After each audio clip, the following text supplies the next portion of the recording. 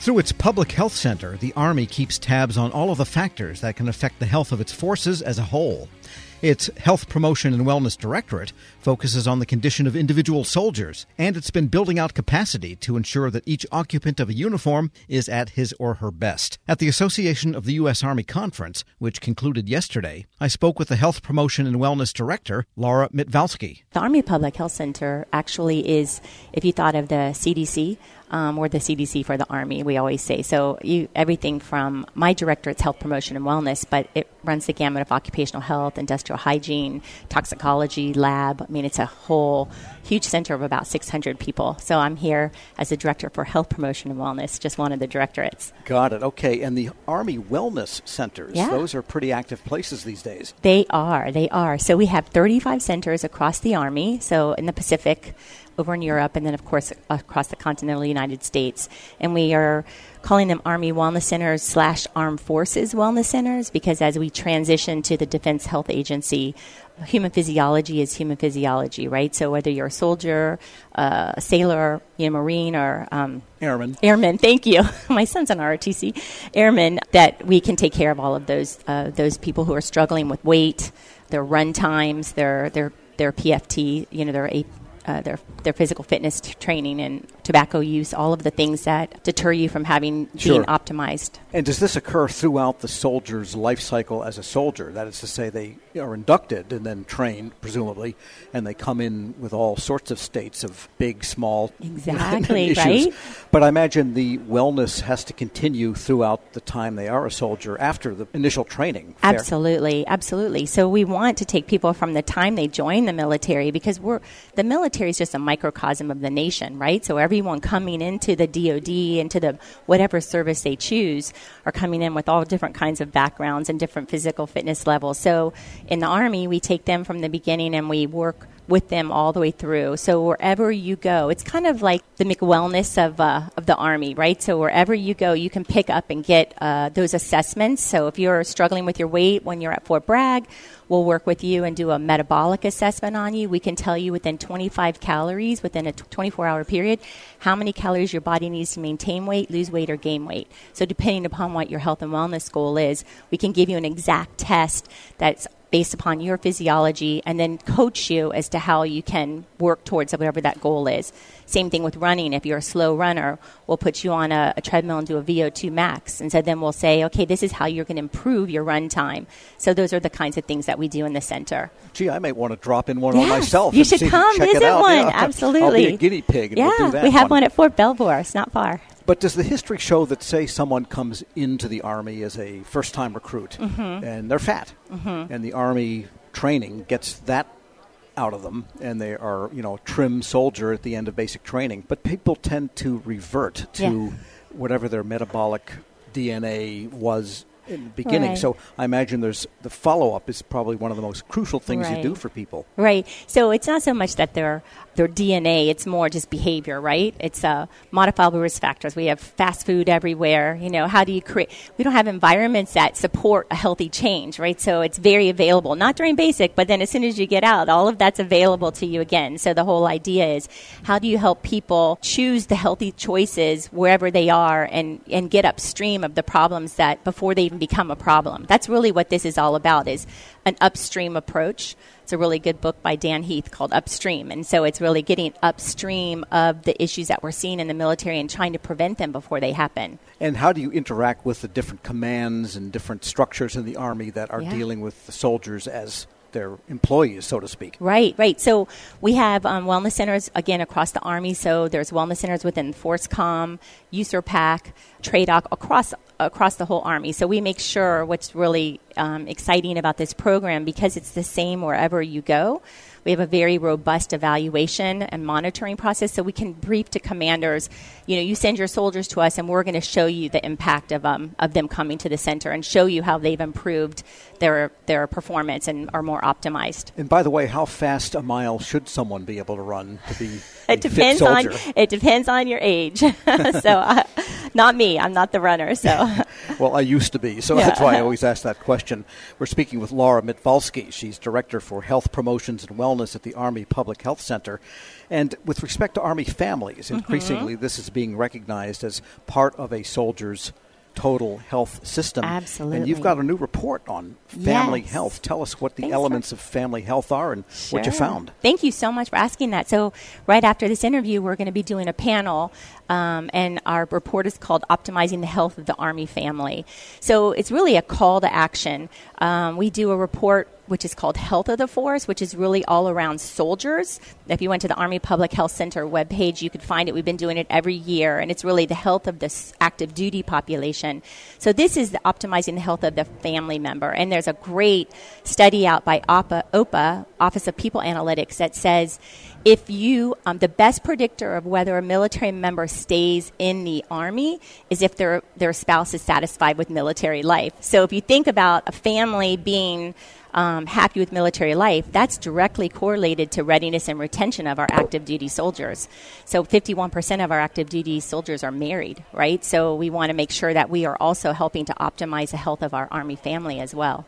Yeah, and there's a lot of elements, I imagine, that go into that because it can be stressful with the frequent moves to different locations. Absolutely. And the presence of children is a major factor, I imagine. Yes, all of those things. And that's exactly what this report is going to speaks to is what do we know now about the health of the Army family and the stressors on PCS moves, the stressors, financial stress, the COVID-19 pandemic and what those stressors are on the Army family, military spouse employment, all of those things. And there's many agencies within the Army that are working hard to improve that each and every day. And your assessment methodology is survey, or do you have other metrics? So what's really exciting about this report, similar to Health of the Force, is that RAND, OPA, Office of People Analytics, there's so many different researchers and evaluators that are doing studies, the Millennium Cohort Study, but they're not all consolidated into one single report, and that's what this is. So we're not doing surveys. We're actually pulling together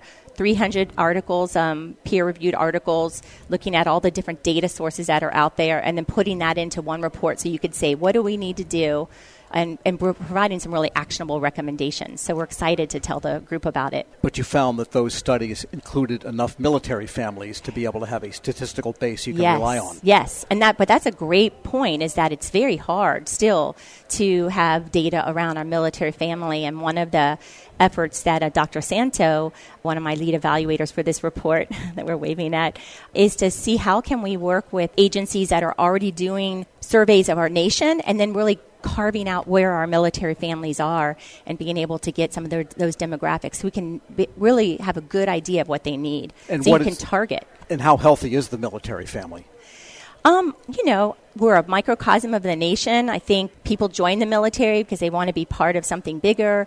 They say it's a family affair. Usually people that join the military have families who are in the military, so there's already a health focus there. So I think it's a calling. So if there are soldiers trying to be healthy, I think the family tries to be healthy as well too. But again, there's issues. Yeah, because the environment needs to support that healthy change and like decent housing, schools, food, healthy food choices. DECA's trying to put healthy grab and goes in their commissaries. AAFES is trying to bring healthy restaurants onto installation. So everyone is again realizing how important that environment piece is for healthy change. Well, a lot of these fake hamburgers are already Army drab green, so maybe that'll help get those sold. And your top 2 recommendations? My top 2 recommendations are, for the report, open the report. If you're a family member, we have recommendations for family members. If you're a policymaker, we have recommendations for policymakers. We have recommendations for researchers. So just read the report and take some of those actionable recommendations and put them into the work that you're doing. And then we can start to show our impact of improving. And in terms of the wellness centers, if you haven't been to a wellness center and you're a soldier or a family member who's struggling with weight, or if you're struggling with run time, if you're a tobacco user, if you feel you're under stress, we have specific assessments that we can do to help you and then coach you through how to improve in those areas. Laura Mitvalsky is director of the Health Promotion and Wellness Directorate, part of the Army Public Health Center. Find this interview and a link to the report at federalnewsnetwork.com/Federal Drive. Hear the Federal Drive on demand. Subscribe at Apple Podcasts or wherever you get your shows. Hello, and welcome to the Lessons in Leadership podcast. I am your host, Shane Canfield, CEO of WEPA. Today, I'm thrilled to be joined by Vice Admiral Cutler Dawson. Cutler has had an incredible career serving our country for 35 years in the Navy, where he attained the rank of Vice Admiral. And during his service, he had numerous assignments afloat and ashore, including Commander, 2nd Fleet, Striking Fleet Atlantic, and in Washington at the Pentagon and on Capitol Hill, where he was the Navy's Chief of Legislative Affairs. Immediately following his retirement from active duty in 2004, he became the president and CEO of Navy Federal Credit Union, the world's largest credit union, where he served for 14 years. Under his leadership, Navy Federal grew from 2 million to 8 million members. Phenomenal. Cutler, welcome and thanks for joining me. Thank you, Shane. You've had a fascinating career across both military and the private sector. Can you tell us a little bit more about your background and your professional journey? Well, I started out at the Naval Academy, where I graduated in 1970, and then, as you mentioned, spent 35 years in the Navy with 6 actual afloat commands. The first one was when I was 27 years old. I didn't know enough to be scared of anything, and it was probably one of the highlights of my career. And then after I retired, after 35 years, I went to work at Navy Federal Credit Union as the CEO, where I spent my next 14 years. I'm currently retired and enjoying life, and it's been a great run for me. How would you describe your leadership style, and how's that developed over the years? My style has been quite consistent. I believe, and I've learned this in the Navy, that you have to go to the deck plates to see what is going on. And you have to learn what your people do and how they do it, so you can help them to be better at it and more efficient and more productive. It's something that you need to do all the time. I remember I used to tell folks that you don't want to retreat to your cabin. And what I mean by that is the longer you're in a position, the less you think you have to get out and about. But that should be the opposite. You should get out and about more, because people change, situations change, and you've got to figure out a way to get to them and find out what they're doing and what you can do to help them. We'll talk a little bit more about your book, but I read it, From Sea to the C-Suite. Fantastic read. You talk about the deck plates in that as well. I would encourage everyone to get a copy of this and read some more detail about going to the deck plates. Cutler, who was the most impactful leader in your life, and what quality did you admire about them? I had numerous while I was in the Navy, but the quality that I enjoyed the most was the leaders that got to know me as an individual, and that they cared about me. And I could tell that they cared about me. And they were not only my leaders, but they were my mentors. And I remember one particular one, Bill Schiffer, when I had my first assignment at the Pentagon. I would go in to see him with my problem of the day. And I knew that he had numerous problems of his own, but he would stop and he would focus on me, and he would make me feel like I was the most important person in his world. And I tried to do that throughout my career. But really, it's about caring for your people. Cutler, in reading your book, there was a quote you used to inspire those people that work for you. And it really got my attention. And it was, you are the captain of your own ship. I wonder if you can talk a little bit about what that means and how it was useful to you and the leaders you were developing. Absolutely. What I mean by captain of your own ship, when you are the captain of a ship, sometimes you're in the middle of the ocean and you don't have anybody to turn to make decisions. You don't have anybody to turn to ask, what should I do now? You have to be the captain of that ship. And I translated that into, let's say, Navy Federal's organization, where I would tell branch managers that I said, you are the captain of the ships of Navy Federal. You're the ones that are facing the members or customers, as others call them, every day. And you have to make decisions without a lot of guidance in some cases and without a lot of time. So be the captain of your own ship. Step up, make decisions, do what you think is right, and you never can go wrong.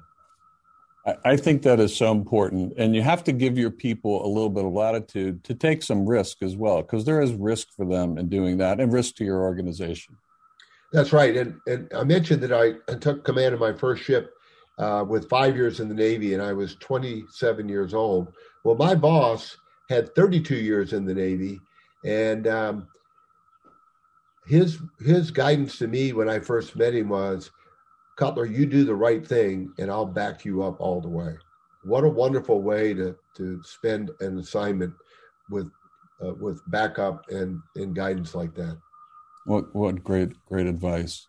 It's clear leadership is a topic you're passionate about. You wrote the book we mentioned before, From C to C-Suite. Can you tell us a little bit about that project? Yes. When I was at Navy Federal, I would tell sea stories as parables to get my point across.